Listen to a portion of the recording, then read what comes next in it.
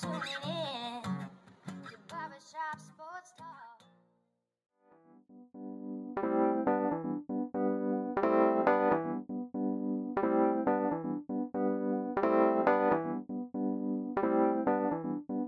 Oh, thank you all for tuning in to the 239th episode of Barbershop Sports Talk with me, your host, Daryl D. Lane. As always, I want to thank you all for tuning in, whether it be via Spotify, iTunes, Stitcher, Apple Podcasts, Google Podcasts, iHeartRadio, SoundCloud, or whichever podcasting app where I happen to even be listening to me via. Being recorded from Buffalo, New York. Gonna have a great show today. Gonna have Kenny Simon, scouting expert for 247 Sports. And we are going to recap everything that happened for Week 15 of NFL action. There will be a lot to discuss with Kenny. Sorry for everybody for getting the podcast out a day late. Kenny had some stuff to do, so we kind of pushed it back just a day. Instead of doing Sunday night, recording Monday night. We will have a podcast ready for you guys Wednesday. I think we're still going to push that forward. It's going to be, I'm going to have a new guest on, somebody that I've never had on, so stay tuned for that. It's going to be NBA related, and it's going to be a 20 for 20, the top 20 storylines for the NBA season, since the NBA will be starting Christmas Day, which I believe is Friday. And then for the Friday podcast, as always, we're going to have Ben Karen on, host of the Sports Wire podcast, and we're going to preview what's coming up in the world of football. And also, with Kenny on the show today, we're going to get into and just kind of recap the college football playoffs, right? Alabama's 1, 2 is Clemson, 3 is Ohio State, 4 is Notre Dame. We're also going to talk about Texas A&M being 5th, Notre Dame being 4, what Kenny thinks about that. So we're going to get Kenny's opinion on that as well. So this should be a really cool, really interesting episode of Barbershop Sports Talk with Kenny. Again, I want to apologize for getting the show out a day late. We will not make a habit of that, but it just so happened to happen, right? With Sunday Night Football going on, right? Kenny had some stuff that he had to do, right? Because the Browns were playing, and had a good game. They were playing the Giants, so we just decided to push it back. So that will not be the norm. And always, follow on all your podcasting platforms, right? This is your first time listening. Follow me on Spotify, iTunes, Apple, Stitcher, Google Podcasts, all your different podcasting apps and stuff. Follow me on that. Also, share on social media. Tell your friends and your family about what we're doing here, the content we are putting out, because we're putting out some great stuff right now. And without you guys, this is not possible. So please continue to support. Please share with your friends, your family, and let them know what we're doing here. Also, check out the YouTube channel. Type in Daryl Lane, and you can see my kind of Facebook little series that I'm doing outside the shop, where I talk about everything that I don't get a chance to talk about on this podcast. And it's usually at longest, I think the longest I ever did was today. It was like 13 minutes, so not really long, so a really quick listen. If you want to check that out, go on YouTube, type in Daryl Lane, subscribe to that, and you'll get the notifications as I start uploading those every day. And leave a 5-star review on Apple and iTunes. So that'll do. Coming up next after the break on Barbershop Sports Talk, we're going to have Kenny Sim on the show. Coming up next after the break.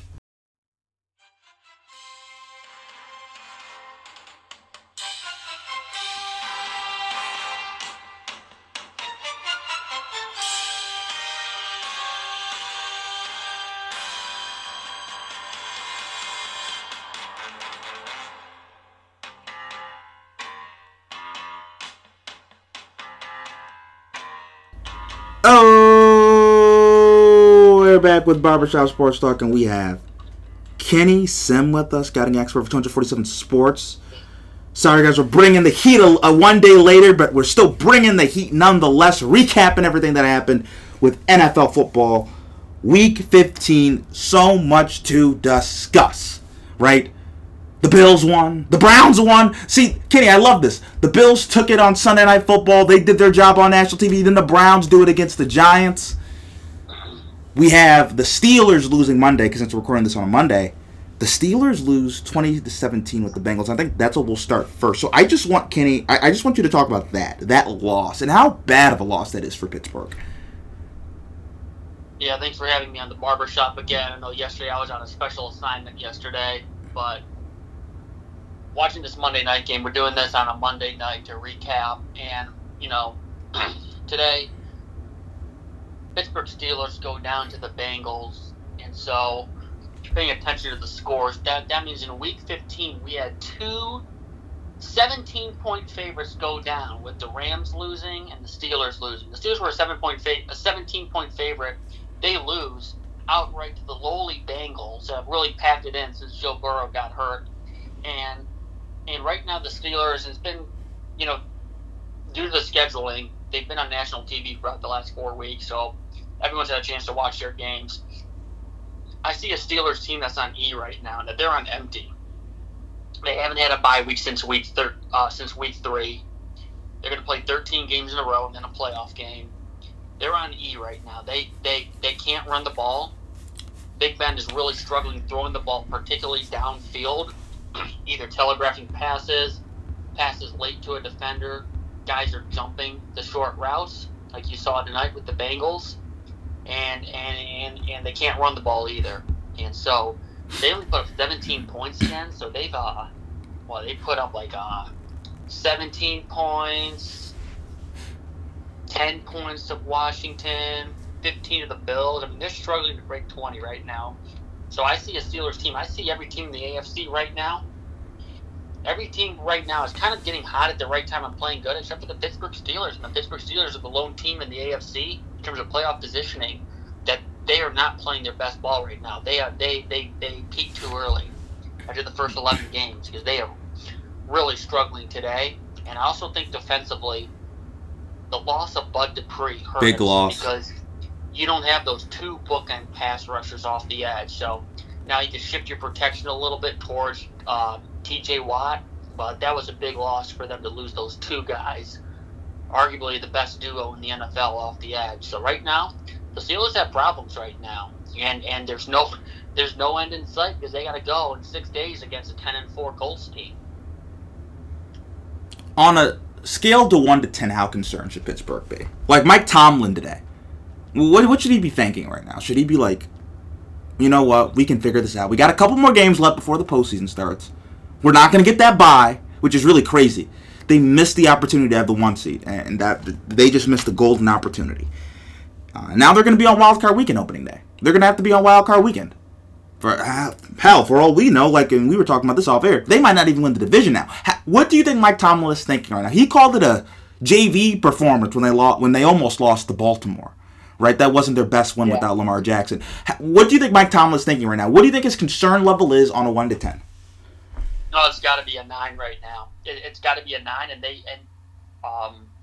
they're currently the 3 seed. So Buffalo is 11-3 too, and they got the tiebreaker over them with head to head. So if you're looking at a potential 2-3 matchup, the Bills would be home in that game against the Steelers, but it'd be a 9 for the reasons that we said, because they're trending down the wrong path, but they haven't broken that 20-point mark. They're very one-dimensional right now, and between dropping passes and just Big Ben struggling to throw the ball downfield, there's no trade deadline. There's nobody coming out of the practice squad or on IR to help them. So they are what they are at this point. And defensively, they have shown some signs of warts. I think with Josh Allen and even Ryan Finley tonight, but it'd be a 9 right now. And they don't have a bye week to kind of get this fixed either. I mean, they got to keep grinding out and playing games too, and I really just think, if anything, I just think they're on empty right now. But it's like if we're doing a 5K, I mean we have 2 weeks left and then the playoffs. I mean, we're really like 3K into the 5K race. The Steelers have pulled their hamstring and there's no end in sight. They gotta keep going, and I think the health and just the stamina of playing 13 straight games is the big concern with the Steelers, that there's just no way to fix this right now. It's got to be on the fly, and it's just game after game right now for them. So it'd be a 9. It'd be pretty high right now if I'm a Steelers backer.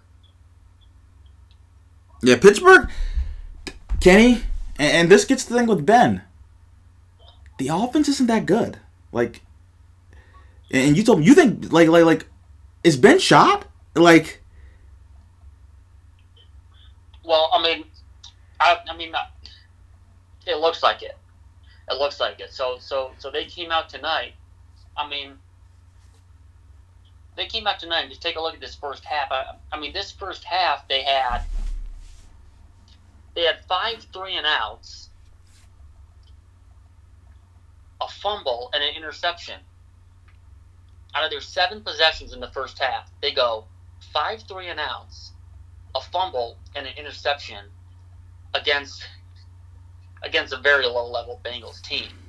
But they can't run the ball, and they were just sitting on those first cuts, whether it be a slant, a crosser on Juju and jumping that. I mean, they would just jump the first thing because they know Big Ben is really struggling. I don't have any numbers in front of me, but I got to try to find these. But he's got to be extremely poor throwing the ball over 20 yards downfield.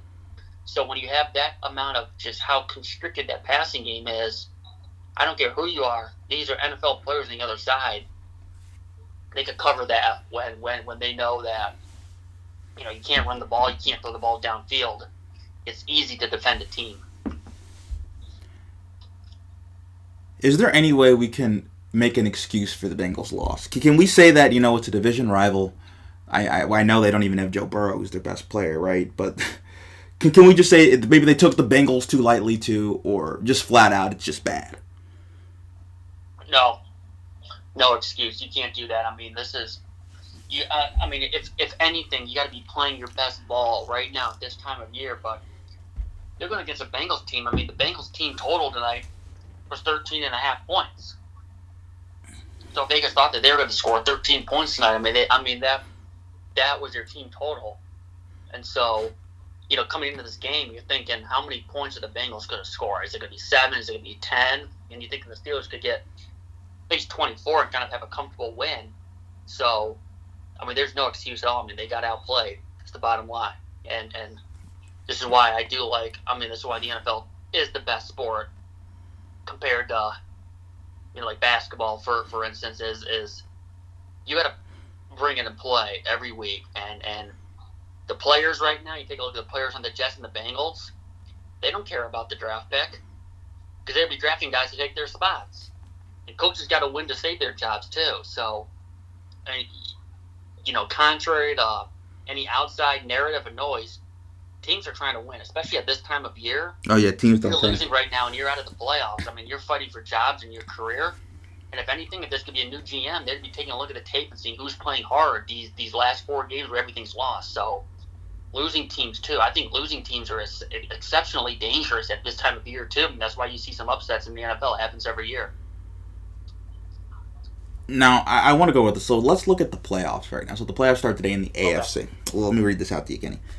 And we have some new people that have clinched. Buffalo, we've clinched. You know, I'm so excited. Like I said, we're moving up in the world. So right now, KC is the one. I think that's likely what's going to happen. They will have a bye, which is scary, right? The best team has the bye. That's the Steelers kind of dropped the ball there. As a Bills fan, I'm a little upset. I would have rather have seen KC in the wild card than have a bye. But life isn't always what we want, right? So KC is going to be the one. The 2 right now is Buffalo, which means kind of next to nothing to me since there are no longer 2 divisional byes, but the Bills are going to be the 2. The Steelers are going to be the 3. The 4 are the Titans. The 5 are the Browns. The 6 are the Colts. The 7th are the Dolphins. The 8th are the Ravens, who had a big win against your team, Kenny, on Monday Night Football about 10 days ago. And then you have the Raiders, who have not been eliminated yet, but are kind of drawing dead at this point at 7-7. So when I read you that, I think the most interesting thing when we look at is the race for 7, right? You have Baltimore on the outside. You have Miami at 7. Who do you see getting it home there? Getting that 7th spot? Yes. Yeah, I think it's going to be the Ravens still. Just based on schedule. Ravens end the year with Giants, Bengals. So you're looking at 11 wins. Dolphins end the year. They got to play the Raiders next week, which they could still score. And then they got to play the Bills. And it looks like the Bills, unless the Bills have a 1-game lead over the Steelers after this next week, the Bills are going to need to win to get that 2 seed. So they're going to be playing still. So it's a tough schedule for Miami. I still think Miami would be on the outside looking in. And as I've said for about the last month now, I'm thinking it's going to be the Browns, AFC second place team, AFC South second place team, and the Ravens getting in.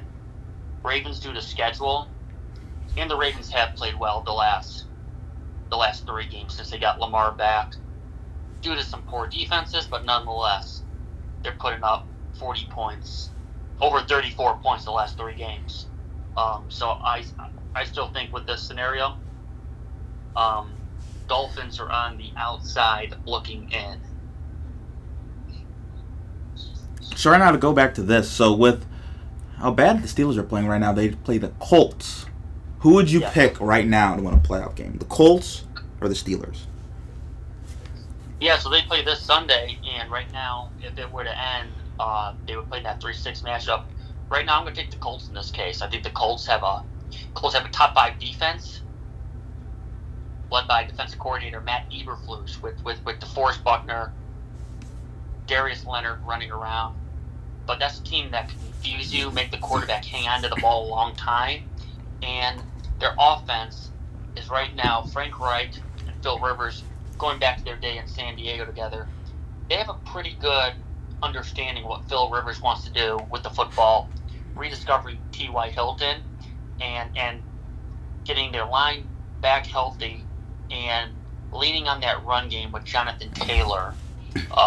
And if they could do that, that's a team that, I don't know if they have the same amount of firepower on offense as the Browns and the Titans, but that's a playoff offense where they can run the ball 30 times, 150 yards with Jonathan Taylor, and they have a quarterback that's going to throw high percentage passes, keep the ball moving down the field, 2 touchdowns, no interceptions, mistake-free football. That does travel. So at this point, based on where the 2 teams are headed, and knowing that their offensive line matches up really well with the Steelers' pass rush and Bud Dupree, getting Anthony Costanzo healthy, he came back a few weeks ago. That's a matchup where I would lean towards the Colts. And before this debacle with the Steelers opened up as a 2.5-point favorite. I'd probably have to put that number about 1.5 right now, with no fans in the stands. So 1 is a 1.5-point game. That's pretty even right now in that 3-6 matchup. Yeah, very interesting to see. To say nonetheless, right? Like, it's not looking good for Pittsburgh, and you're right. I could see the Colts sneaking one, right? You know, the Colts are very capable of doing that, and the Steelers are definitely, as we've spoken, are looking for answers. But like I also said, big advantage also too for KC being the one. I think that's also interesting as well. Now, next I want to go to this. Let's go to the NFC. So I'm going to read you the NFC playoff scenario. Right now, the Packers are the 1. The 2 are the Saints. The 3 are the Seahawks. The 4 is the Washington football team. The 5 is the Rams. The 6th is the Buccaneers. The 7th is the Cardinals. On the outside looking in right now for a wild card, I think we're mainly looking at here at Chicago, right? I believe Chicago would also have tiebreakers over Arizona if they had the same record, which is something to keep an eye on. And Minnesota has not been eliminated yet, but I think we can all assume they will not. They will be eliminated soon. So, first, we can start at the bottom. What are the chances that Chicago can finish ahead of Arizona? Because to me, Arizona, I know they played well. Kyler Murray had a career game right against the Eagles, but how concerned should we be about the Bears potentially usurping the Cardinals for that 7th spot? Yeah, I mean, it's a possibility. I mean, the Bears are definitely playing better since Mitchell Trubisky got inserted back into the starting lineup. Being a game out, without a head-to-head, so they would go to the conference tiebreaker right now. Right now, Arizona has,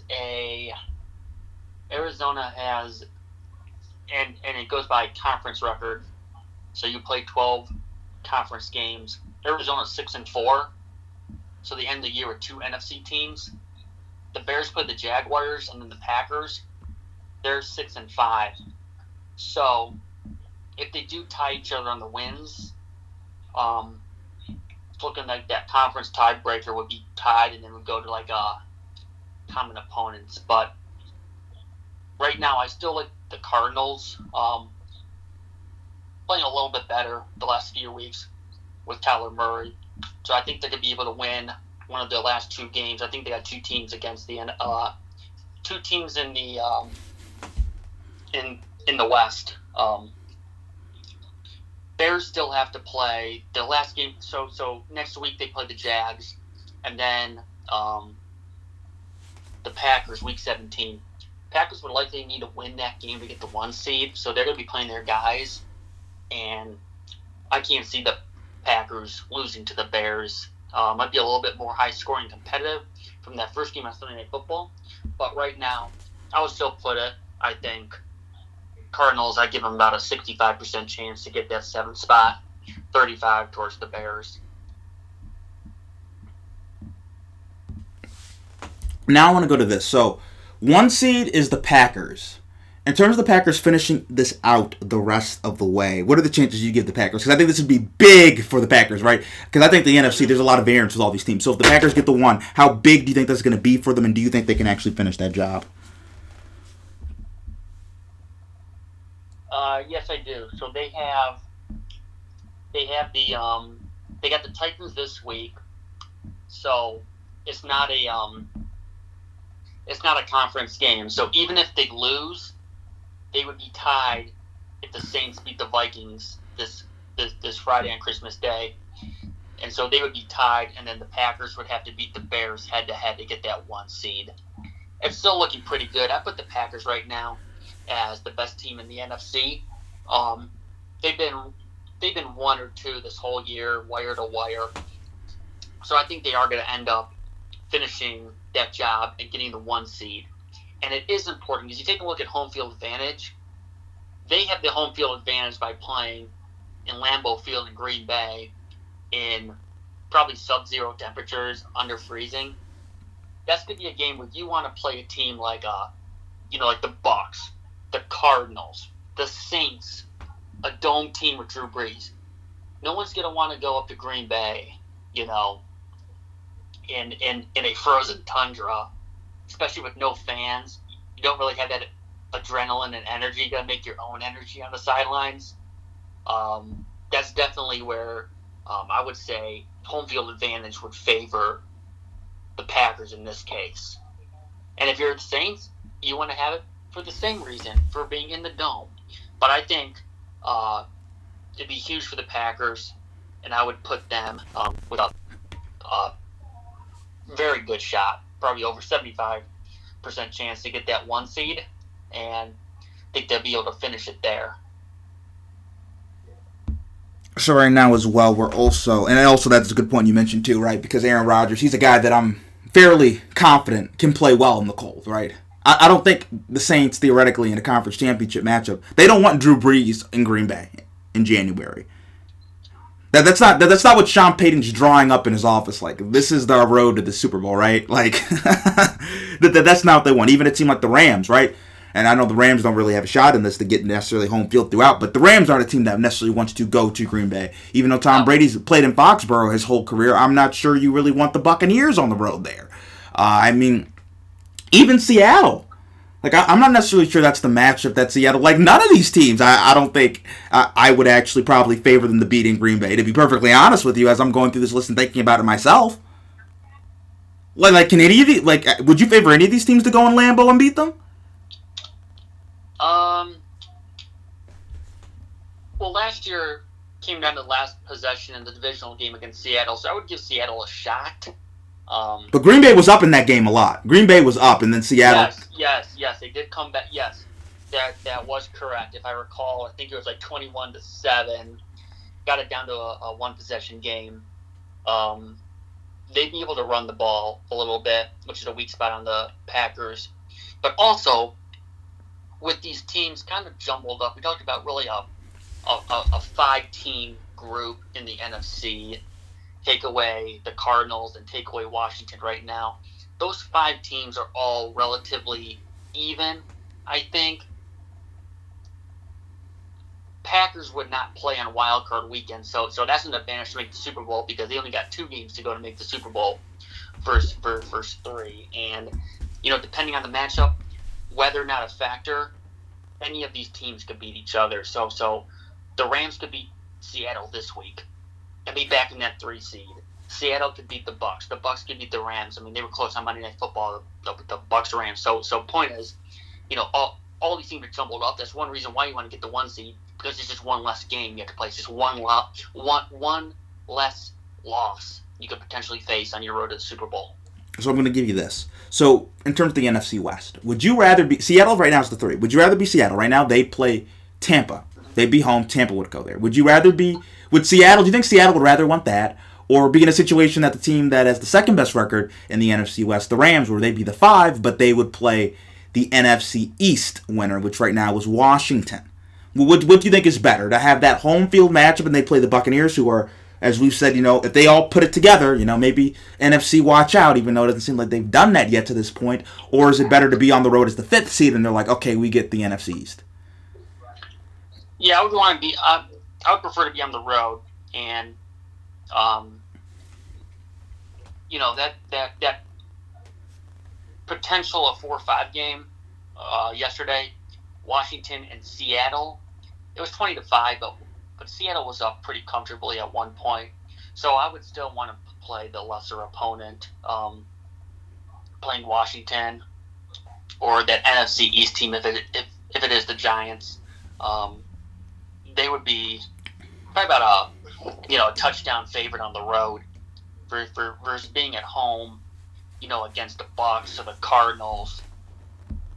Probably be about a 4-point favorite. So the easier opponent, easier matchup in this case would still be Washington, knowing just how limited they are on the offensive side of the football. They are 6-8. They won four in a row just now until they lost yesterday to Seattle.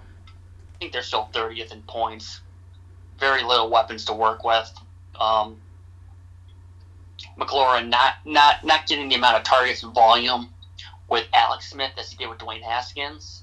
So I think that'd be a team they could bottle up and, hold them to 15 points. Even if your offense is playing bad, you're going to have a chance to win if you give up 15 points only. If not, if the offense is rolling, you're going to have a chance to blow them out. So, we talked about that 1 seed's very important. I think the 2nd seed that I'll be looking at is whoever wins that 5 spot. I think, yes, you got to go on the road, but that 5 spot, I think, is a little bit of a blessing there. So what we're going to do is we're going to take a quick break, and then kind of next after the break on Barbershop Sports Talk, we're going to get into what happened Sunday night. Kenny's Browns made a statement on Sunday Night Football, so we're going to get into that kind of next after the break on Barbershop Sports Talk.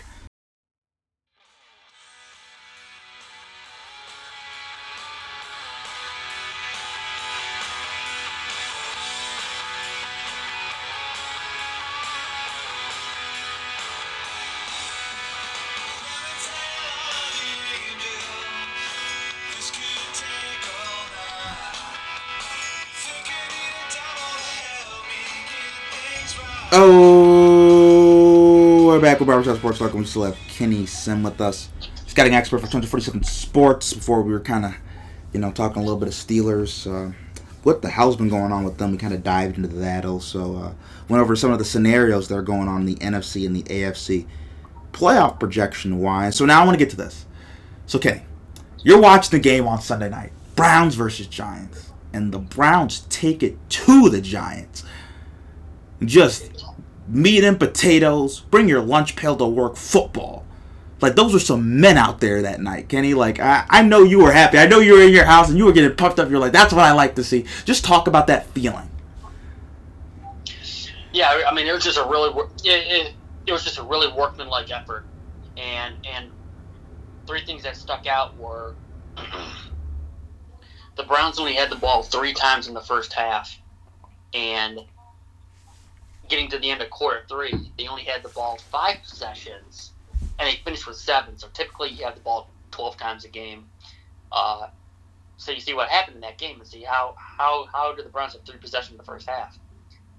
Because they completely dominated the time of possession. They had 2 95-yard drives because they always have that run game. Keep the clock moving, run the ball with the lead.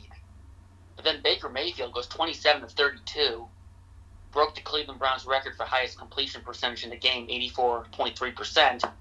He goes 27 of 32. The ball never hits the ground. So now you have the run game going. You got the pass game going. Clock keeps moving. And the Browns just go on these long double-digit play drives, 95 yards twice, 75 yards right down the field, not even phased. And that's kind of how they just squeeze out possessions like that. Now, one of the points I had is Baker Mayfield in this offense. It's going to take time, and a lot of people taking shots at Baker Mayfield in the beginning of the year. He had his fourth offensive coordinator in 3 years. That's not an excuse. That's called justification. So he's starting to get fresher with Kevin Stefanski, and it was really that bye week in the middle of the year. They really pulled apart what Baker Mayfield does well, where do they struggle, and tailor that offense and really self-scout. And they have come out hot. Baker Mayfield, since week 7, since that pick to Odell Beckham, he has 15 touchdowns, 1 interception. Pro Football Focus has him as the number 2 quarterback during that span behind Patrick Mahomes. His quarterback rating is number 2. He's up in QBR to 5th now. He is a top 5, or I wouldn't go that far, but he's playing as good as football as anyone in the league. His quarterback rating is number 2 behind Mahomes. Playing as good as anyone. I think the Browns have a top 5 offense right now, because now they've shown that they can run the ball, but also when they have to throw it, they could throw it. And Baker Mayfield's at his best when he's distributing the ball as a point guard. Being a point guard, not a shooting guard. Point guard distributing the ball to tight ends, to repertoires at receiver, and he's really mastering this offense right now, whether it's going empty, picking out the matchups, that bootleg game that they do so much with Kevin Stefanski. Really starting to master this offense. This is definitely a very scary team, because now you start looking at how do you stop this Browns offense, because it was stack the box, but over the last 3 weeks with Baker Mayfield against the Ravens, the Titans, the Giants now, he's playing as good as any quarterback in football right now. And I think maybe before the book was, rattle Baker, he's going to turn it over, he's going to make mistakes, and he's not doing that. Like, he's growing up before our eyes as an NFL quarterback. Like, he's really becoming a pro. And then you just look at, and I love his connection with Jarvis Landry. I think him and Jarvis has something special going on. Yeah. And this is kind of, coming in this offense, if you project it out to a full year next year, in year 2, and you see kind of the jump Aaron Rodgers should take in this offense, the kind of the jump that Jared Goff took in year 2. You project this out, it'd be projected out to about 30 touchdowns, 6 picks for Baker Mayfield. Maybe it's more along the lines of 30 and 7. But in year 2, if he really begins to master this offense and continues to get better, this is kind of the ceiling.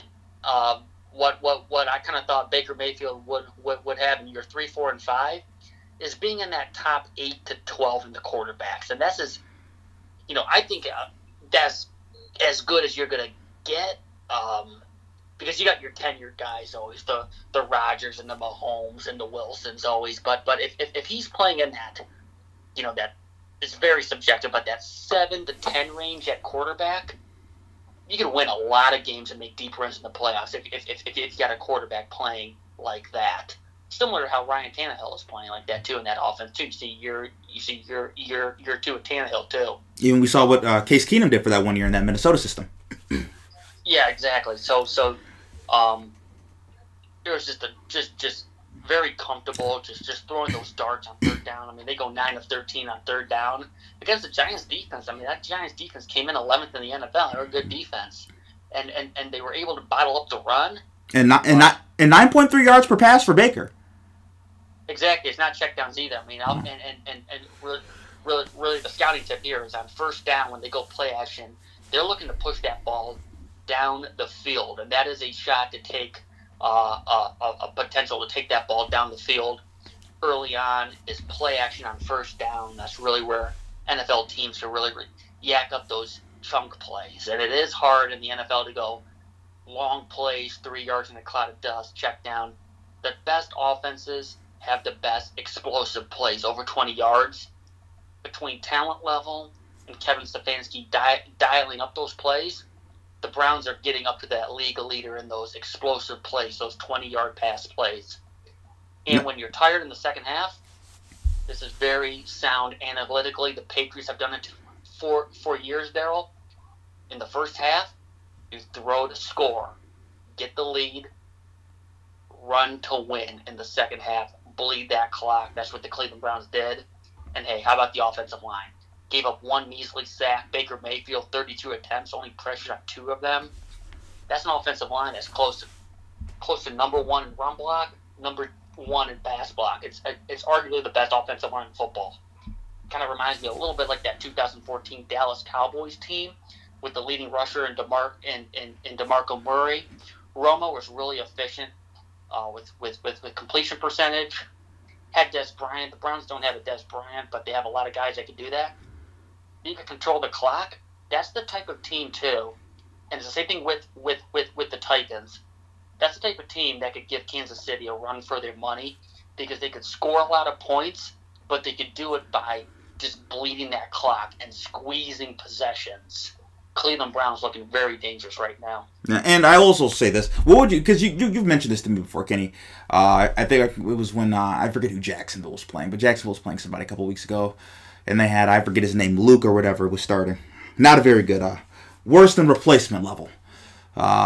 And you were kind of like, you always hate these type of games. I think they're playing the Browns. No, the Browns are playing them. The Browns are playing the Jaguars, actually. And you were kind of like, you hate these games because people are always like, you should beat that team. They suck. Their quarterback's awful. They're playing Colt McCoy, guy. The Browns drafted him. He's not very good. He's just a guy, kind of. And what would you say to people who are kind of skeptical and like, okay, they're playing a team with Colt McCoy as their starting quarterback. They should do this. I mean, they should did it, and they did. So you got to give you got to give them credit. I mean, you saw what the Bengals and the Jets did. These are still NFL players. They can't control the schedule. You play who you play on your schedule, and just act accordingly. And the Browns acted accordingly. And this was a big game for both teams, because if the Browns were to lose this game, they'd actually be on the outside looking in that 8th spot in the playoffs. And the Giants needed the game because the Giants would have been in the playoffs and in first place if they won that game. So there was a big game for both sides, but the Browns did it against the Giants. They got to play the Jets next week, so it's the same thing. It's the same thing like when they played the Jags. You see it with in college football against the low mid majors teams against a Power 5. I mean, if you lose, the mob comes out wanting blood. If you win, they say, well, you're supposed to do that. If you win close, it's basically a loss. You can't win these games. So, I just take a look. Is if you're doing the right things with the Cleveland Browns, if you're not turning it over, you're protecting the quarterback, playing sound defense, if you're doing those key indicators and winning, you just go 1-0 and move on to the next week and just do it that way and kind of go from there. So now I want to go to this. Let's go to the team in the AFC. Kansas City played the Saints. Supposed to be the biggest game of the weekend. 29-32 win for the Chiefs. The most interesting thing about this, and I want to just give you this stat, Kenny. The Chiefs, and like the Saints are a really good football team. Like the Saints won like 8 straight games, and they won like 4 straight games with their backup quarterback. Like the Saints are a really good football team. The Chiefs had 92 plays to the Saints 52. Just think about that. The score was close, but they dominated the game within the game. How does this stuff not just amaze you, Kenny? Like,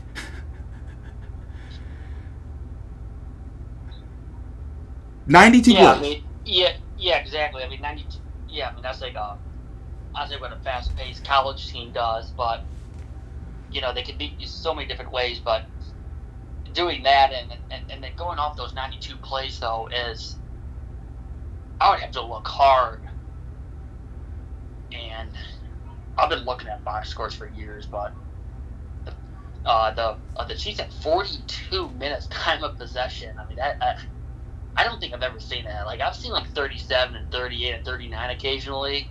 You get a run dominant team, but I don't think I've ever seen 42 minutes in time of possession. But that's what they did. I mean, because they had their run game going, and they were running the ball. I mean, they were rolling Bell and Edwards-Helaire, along with just the pass game too. That efficient pass game. I mean, it almost seems like Kelce, you throw to him and Tyreek Hill is an automatic completion. But I'm looking at this drive chart. Maybe they wanted to try to the Chiefs keep Breeze on the sideline and see if they can win a game when they don't need to go fast paced and just kind of just run their plays and just run their offense like that. But I mean, they're going on these several 5-minute drives today, yesterday. So overall, just very impressive. And then they get the lead late.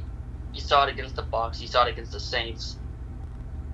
They have the ball with like 2 minutes left, and the Saints have to burn some timeouts to get the ball back.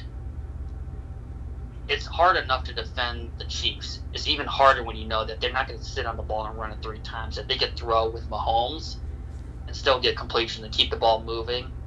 And I would even go as far as saying I think you can make a case the most dangerous weapon in football is Travis Kelce in terms of the skill positions and looking at wide receiver, tight end, throwing to running backs. In terms of that pass-catching weapon, you can make a case that Travis Kelce is arguably the most dangerous weapon in the NFL right now.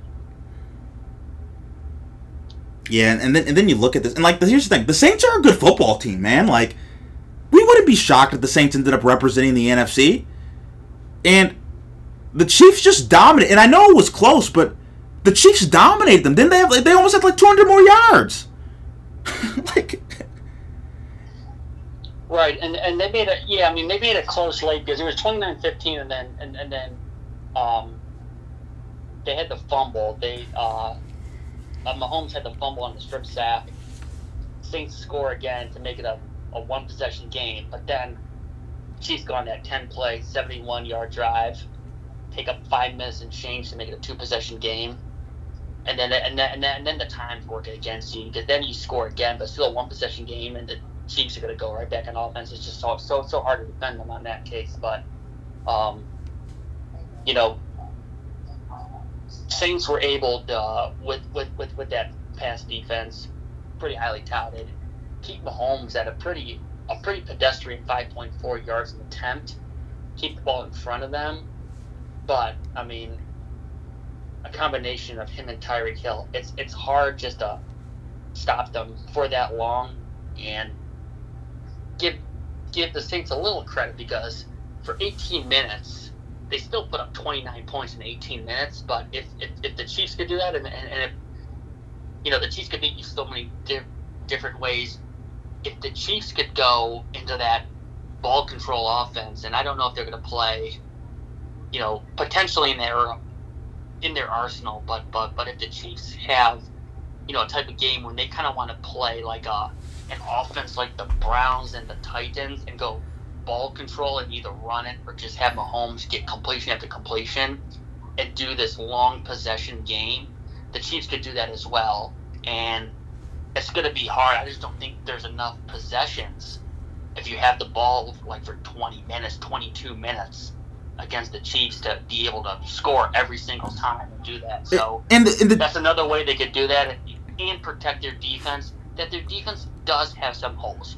They could get got. So that's a way they could win. But here's the thing, like, as good as the Saints did with their pass coverage, Patrick Mahomes, I mean, 54% completion I think he had, right? 55%, excuse me, he had 55%, but 3 touchdowns, 0 picks, 254 yards. That's a really good game. We talk about Patrick Mahomes doesn't have bad games.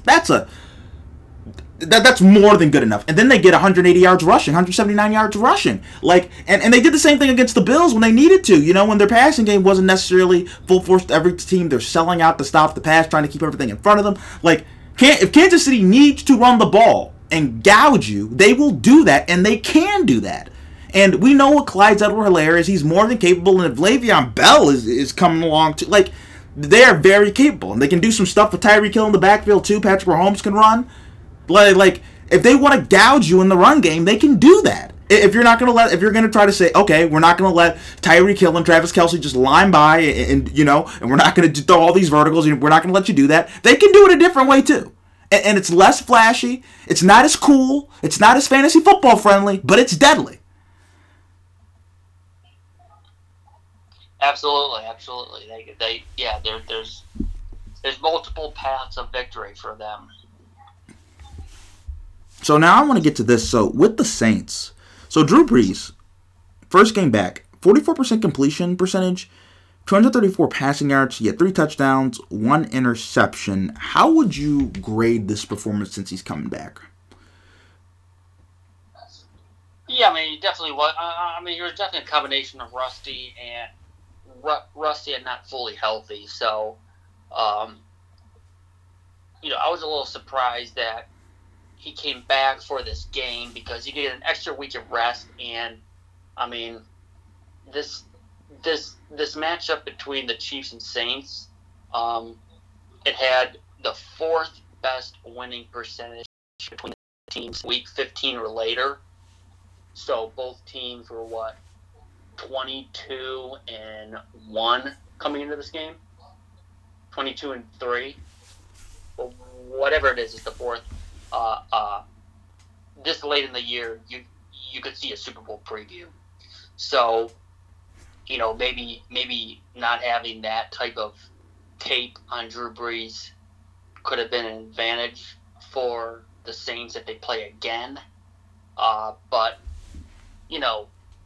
he came back. He wasn't fully healthy. He wasn't fully healthy. He was beat up. He was rusty. And you got to go against the Chiefs team that could get after the passer. So, struggled in terms of throwing the ball with the completion percentage. Had 3 scores, but I think it's just simply that he's got to continue to heal and get a couple of snaps under his belt. I mean, he's working off 11. I mean, he had 11 broken ribs. So I think that was the main culprit of that performance, because you always expect Drew Brees to kind of be in that 70-75% range in terms of completion percentage. And also, I will say this: Michael Thomas didn't play too. And right. So he's on IR until the end of the year, so he'll be back for the playoffs, though. But he's out the remaining 3 games. Do you think they should have also integrated Taysom Hill more into the game plan? Yeah, I mean, I think So coming into the game, in the pregame, Drew Brees was the starter. Jameis Winston was going to be the backup if Drew Brees went down, and Taysom Hill would revert back to that slash role, wildcat quarterback, special teams player, sprinkle him in a few plays. He would go back to that role. But I think, especially, we talked about a lot now with him, is if you have Hill in the game with Kamara in short yardage, red zone, green zone opportunities, that could be an advantage. And, the fact that we talk about have Taysom Hill in there 15, 20 plays, defense has to prepare way more than 30% of their time in practice on Taysom Hill with that. So, that's would be something that I could see them doing in the future, would be incorporating Taysom Hill more, running the ball, short yardage, couple of series maybe, and do that, because he is a weapon, and it is tough to prepare for that. And then you have all of the traditional passing that Drew Brees brings. So what we're going to do is we're going to take a quick break, and then kind of next after the break on Barbershop Sports Talk, we're going to continue to kind of dive in what happened for Week 15 of NFL action, kind of next after the break on Barbershop Sports Talk.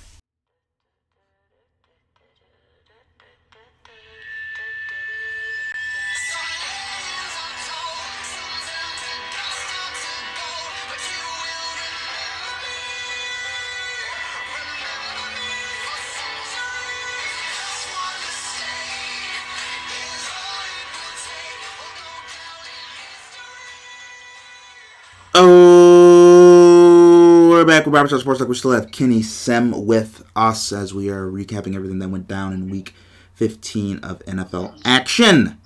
So, Kenny, let's get to this. Jalen Hurts, 338 yards passing, 3 touchdowns, rushed for 63 yards, 11 rushes. Close game with the Cardinals. Cardinals are a good team, so not the worst loss in the world. Really close. He's been playing better than Carson Wentz. Can we call Jalen Hurts the guy? Like, is Jalen Hurts making his claim? Man, another good start again. I mean, another good start. Over 400 yards of offense for him.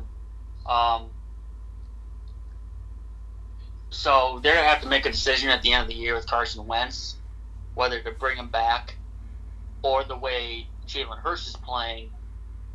You can't have both on the team. It's either going to be Carson Wentz or not having Carson Wentz as a backup. So I think that's going to be kind of where they want to go. But, after seeing this and kind of seeing increased production, I'm trying to think, this Eagles team, Carson Wentz has been the problem all the time. Look, Doug Peterson's won a Super Bowl. With the backup quarterback, by the way. With the backup quarterback. Yeah, exactly. And,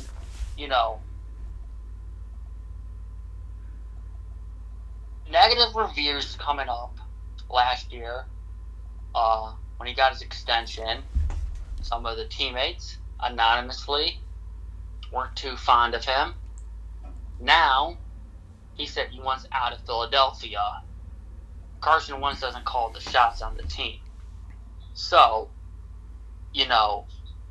that's a problem. But you see the uptick in offense.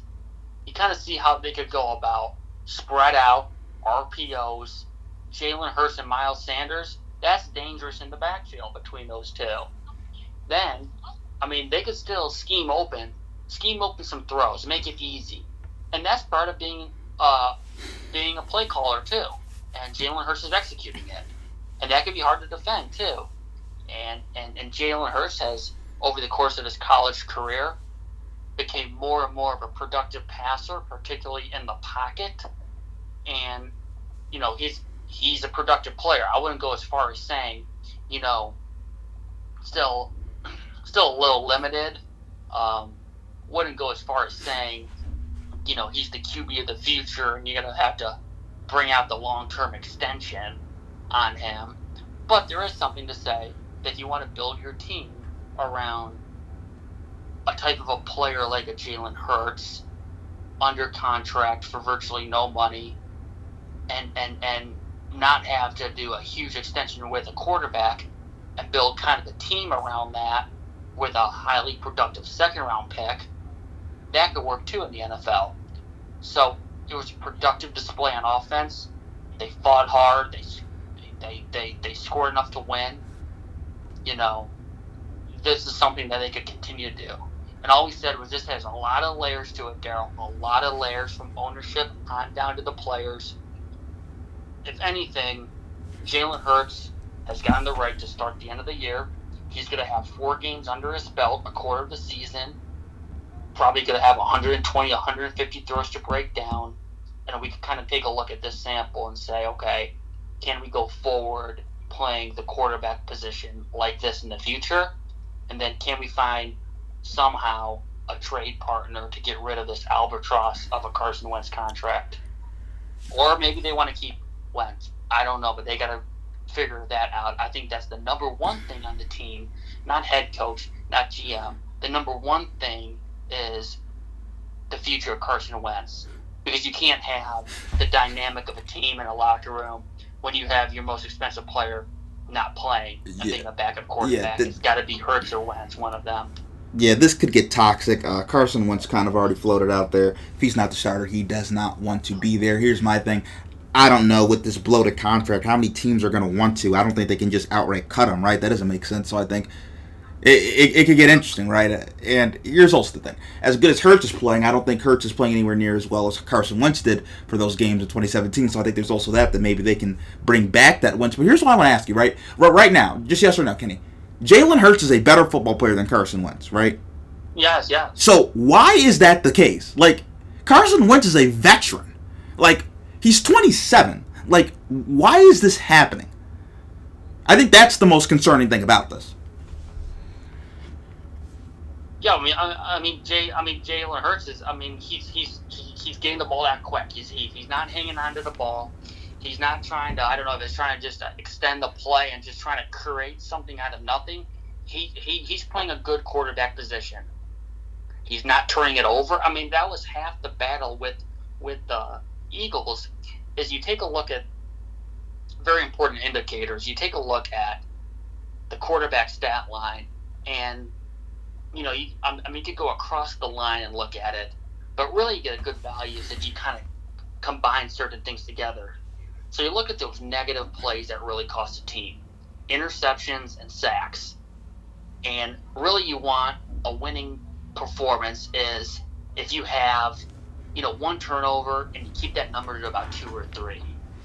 When you start getting more than that, you take a look at how many times a series ends on a sack. Turnovers are chronic. Carson Wentz, several games. That was the norm. Several games, that number was at 6 and 7 and 8. You can't win like that. So he's athletic enough to extend plays. Hurts, just getting the ball out quick and avoiding hanging on to the ball. And I think he's a more athletic player than Wentz too. So you combine those things: smart, athletic, play within the offense. Those 3 things. Because you take a look at Carson Wentz. Carson Wentz had the big 3 in the negative way for a quarterback. He led all quarterbacks in sacks, turnovers, and interceptions. Yeah, it's definitely not looking like bad news bears for Carson Wentz. And I want to go to this. So, Tampa Bay. They play Atlanta. Atlanta started out 17-0 on the Buccaneers. And it's like, oh my God, what's going on with Tampa Bay? And they end up coming back, and they end up winning the game. Where are we at with Tampa Bay? Are they more fraudulent or for real? I would say a little bit more in this case. I still think they're for real. And I think they're going to be, I still think, you take a look at what Tom Brady did today, or a couple days ago. 400 yards and 2 scores, solid 110 quarterback rating. I still think it's going to be hard. It's going to be hard to knock out Brady in the playoffs, and he's going to have to go on the road. Yeah. You have that, and you got a defense that had 10 tackles for losses today too. So it's still a defense that they're going to stop the run, and they're going to force you to be one-dimensional. So, even a game like Matt Ryan had 3 touchdowns, 350 yards wasn't enough. So if they could completely take the run game out, force a one-dimensional passing game, and then on offense, I think they're slowly kind of figuring things out with getting the ball more towards tight ends and Antonio Brown. We talked about him. I think his ideal spot in this offense is if he's in that Julian Edelman role in the slot, kind of working one-on-one, working those option routes against a corner. That's just such a weapon with Antonio Brown still. So if they do that, that defense travels. Specifically, we talk stopping the team's running game. It's going to be a tough out. I don't think they're going to get blown out at all. I think it's going to be a 16-minute fight to take out Tampa. And they came out of the bye week now, 2 wins now in a row after that bye, because they had the very late bye. So 2-0 after the bye, and they end their season with the Lions and the Falcons again. So they could finish the season 4-0, kind of coming in hot with the offense, working off 2 good performances on offense.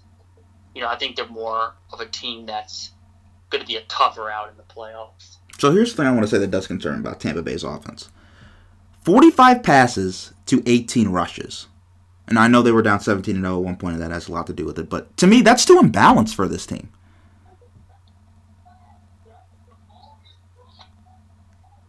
I feel like they need to run the ball more than that. Like in terms of that run to pass ratio.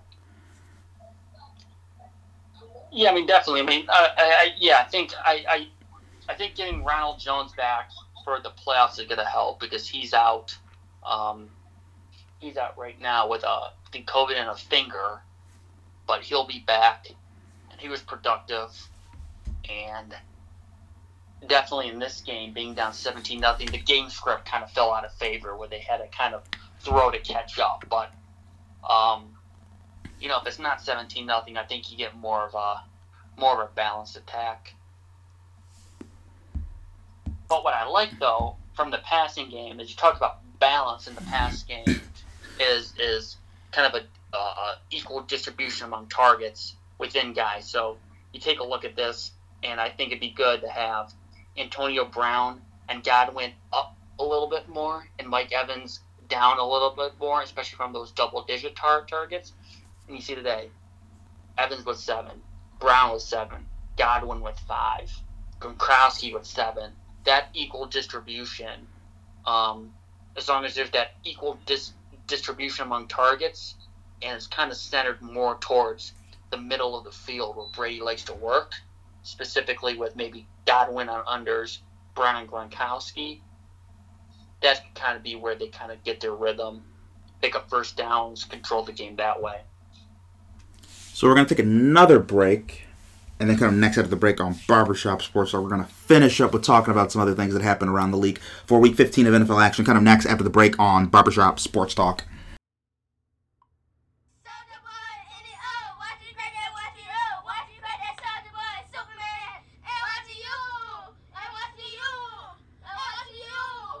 Soulja Boy, and what in the heck is that dance? Who, Soulja Boy? You! Soulja Boy, tough. Hey, I got this new dance for y'all called the Soulja Boy. Just gotta punch, then crank back 3 times from left to right. Oh, we're back with Barbershop Sports Talk, and as we've been doing all show, recapping Week 15 of NFL action. So, Kenny, Seattle. 20 to 15 against Washington, the football team, as you call them. 20 to 15 win. Not the most inspiring win in the world, I would say. And I know Washington, they have a really good front four, particularly, right? Really good front four, really good front seven, and they can make it difficult. But I guess here's where I'm concerned. Seattle's offense started out really hot, scoring all these points in the beginning of the year. And now their offenses seem to gotten worse and worse and worse. We saw it against the Giants when they lost. Weren't able to really move the ball as much. And as I'm looking at this right now, Kenny, 3 of the last 4 games, they've scored 23 or under, which is a far cry from what they were doing when they were on a hot pace, being one of the best passing attacks in the NFL. Russell Wilson also has had multiple games now where he's thrown 1 touchdown. What do you think the issue is now with the Seahawks offense? Yeah, so with Seattle offense,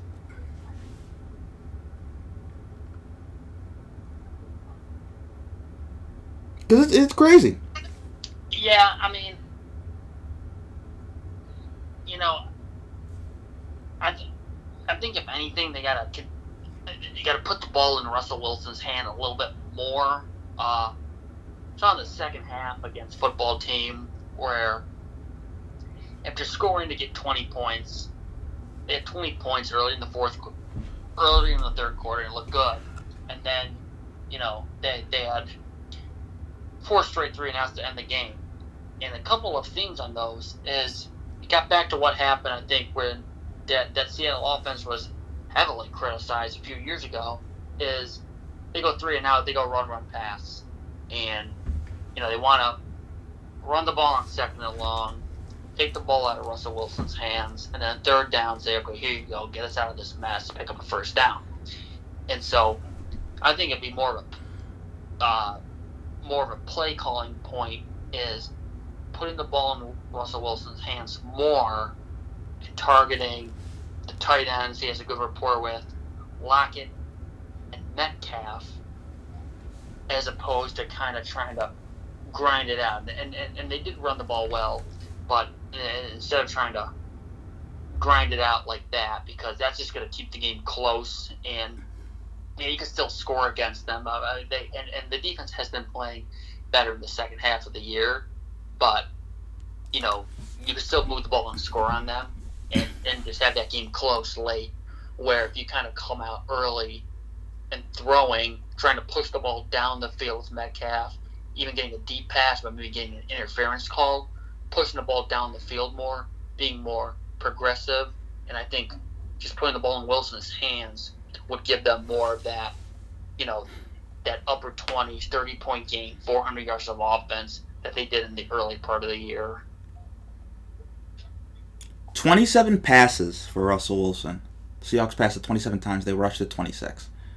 To me, that can't be the formula for Seattle. This is in the Legion of Boom days when Russell Wilson was a puppy in his second year in the league, and you had Richard Sherman, Cam Chancellor, and Earl Thomas, Bobby Wagner, right? They had Michael Bennett and all these guys walking through that door. Cliff Averill. Like, those guys aren't walking through that door when they had KG Wright and all these guys, all of them in their primes. Like, those guys aren't walking through that door, Kenny. You can't play like that. Like, 40 times. 40 times. I'd like to see at least 10 targets to DK Metcalf. I don't think he's even hit 10 the last 4 games. Seattle needs to realize what they are and what they have. Like, this is not how they win the Super Bowl. And every scenario there is, if we played out the NFL season 100 times, that recipe, 27 passes to 26 rushes, is not how they win. And, I think a lot of teams, they can use balance, but Seattle, that's not what they are. Put the ball in Russell Wilson's hands and let him go to work. You see what they do with Patrick Mahomes? They will put the ball in Patrick Mahomes' hands and let him go to work. That's what you need to do with Russell Wilson. I don't understand what's wrong with Pete Carroll and their offensive coordinator and why they won't do that. Why they refuse to do that.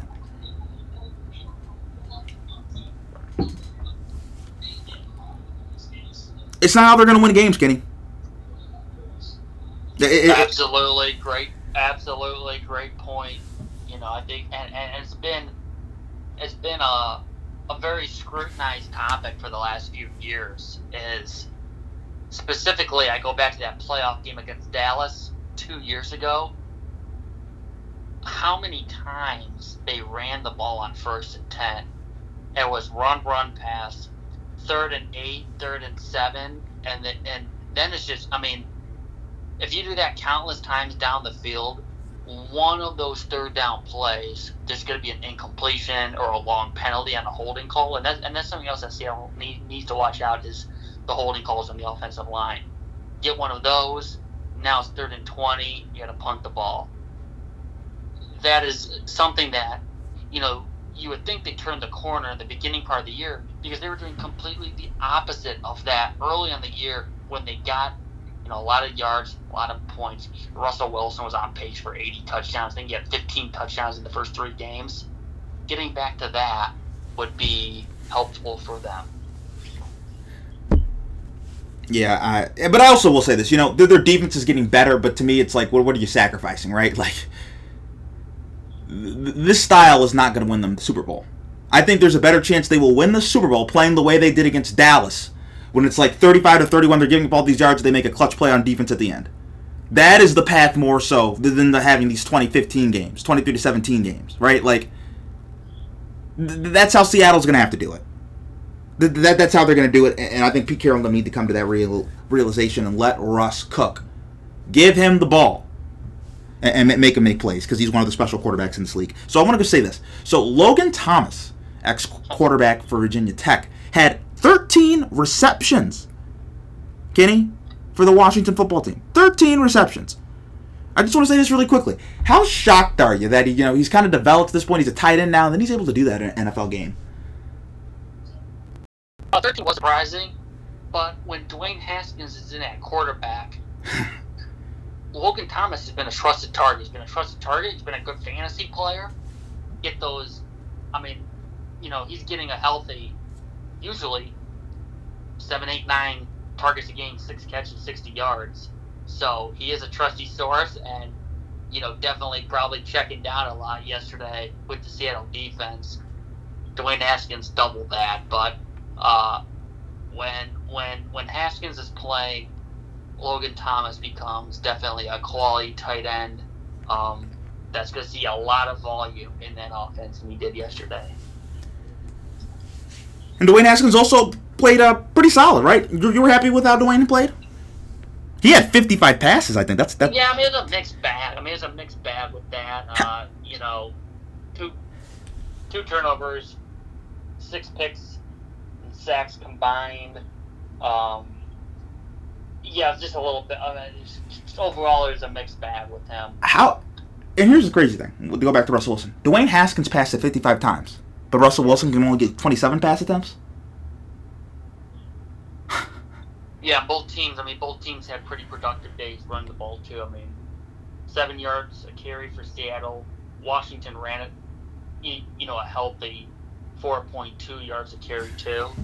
But I just think with a really limited passing game, and definitely a guy that you don't want to have dropping back 55 times in Dwayne Haskins, that was an odd script for them to foul.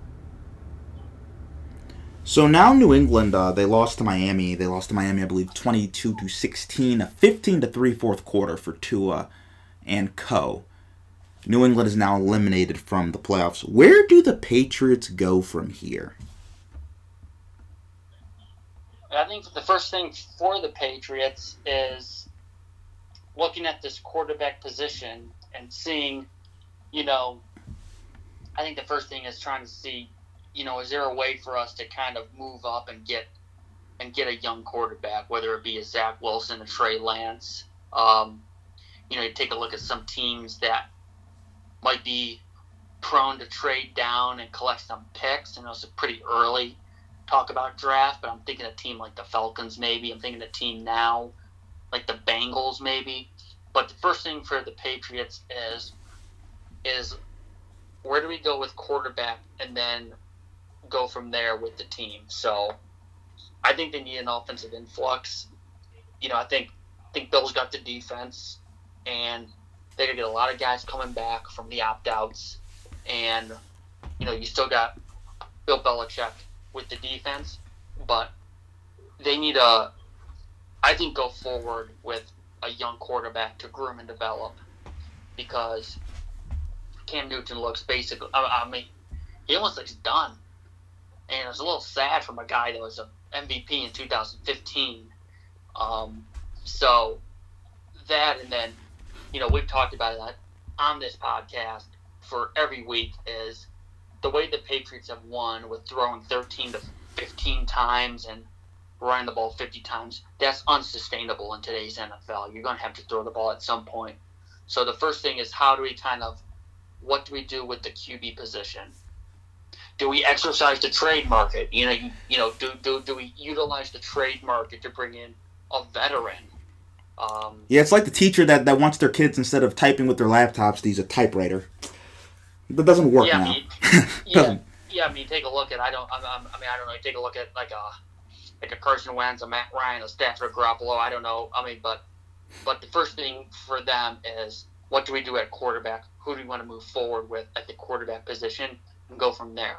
I think they're going to need some offensive skill players as well. And that's been it's been a blind spot for Bill Belichick as the GM, with just the amount of misses at wide receiver. It's been a little bit of a blind spot picking from a personnel standpoint, but trying to revamp this passing game is kind of where the Patriots need to go from here. So the Rams, actually, let me pose it this way. The Jets can't do anything right. They could have potentially lost Trevor Lawrence. Come on, Kenny, you find this funny, right? I don't want to say the Rams, even though what the Rams did, it's egregious. It's egregious. Sean McVay must be so disappointed.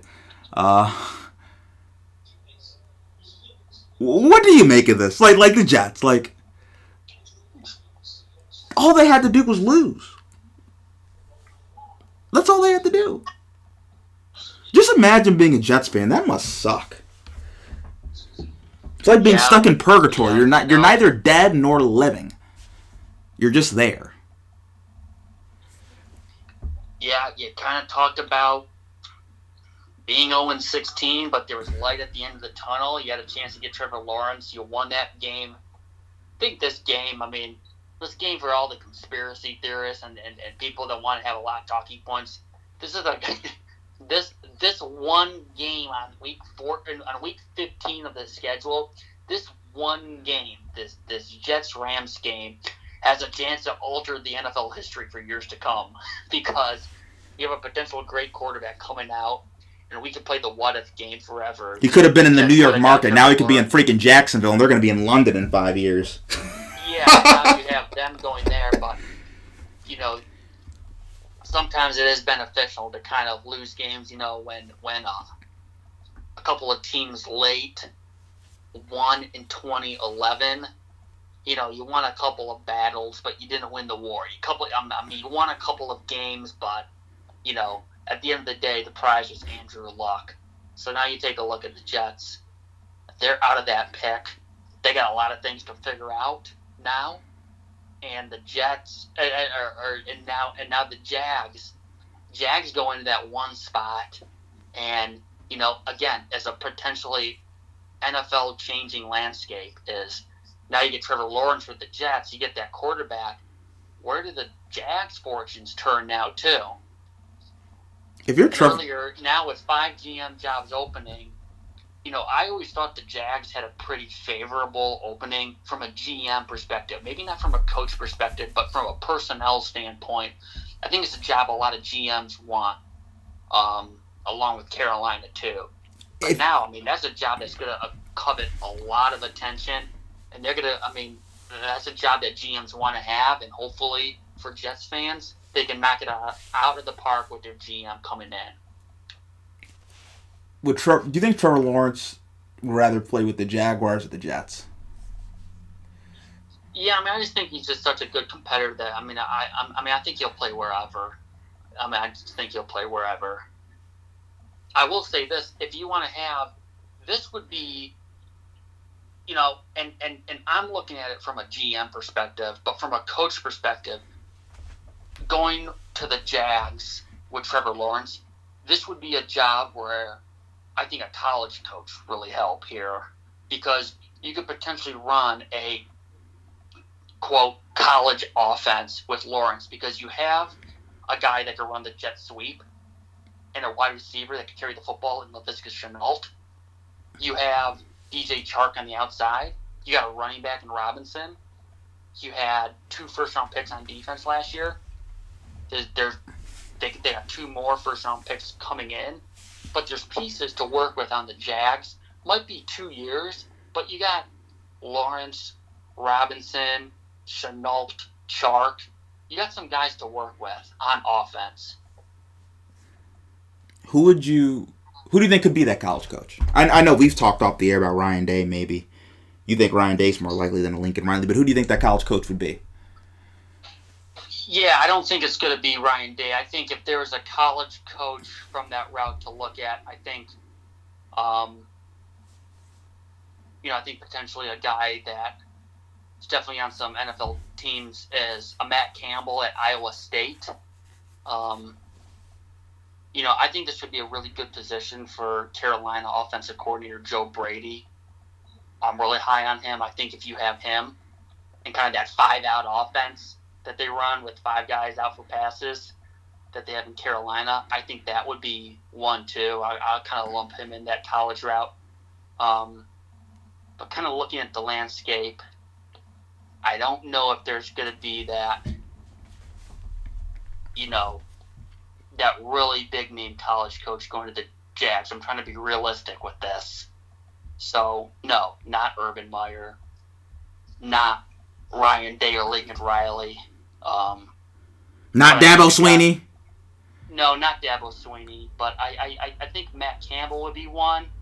And I think Matt Campbell is really similar to Matt Rule in the fact that they have won with really limited talent. They're big on culture and development and toughness and accountability. And they kind of like building it with their hands from the ground up. So I think that could be a potential one. Jim Harbaugh? I think he's getting an extension at Michigan. They could come to their senses. Yeah, but I think Joe Brady would be one. But definitely I think a young offensive mind too. Because Daryl, you also need to remember too is, especially with Trevor Lawrence, is if you have his primary play caller be the coordinator, if they do well, that coordinator could get plucked up to be a head coach. Whether if you have an offensive coach, an offensive-minded head coach, you know he's always going to be there with Trevor Lawrence. Versus having a defensive coach or a special teams coach, you have your offensive coordinator. He does a really good job. He's going to leave and be a head coach somewhere else too. So I think that's something that needs to be considered when you think about building your team with the head coach and GM eventually. And I would think that Jags head coaching spot would be open at the end of the year with Doug Marrone. So they're going to have a clean slate to work with, GM and coach. But that's something to always remember with a talented young quarterback is if we have his primary play caller be the head coach, we always know that he's going to be there versus being the offensive coordinator and a chance for another team to stoop you up if you have success there. And last, I do have to ask you this, Kenny. How many people lost money on the Rams-Jets game, do you think, in America?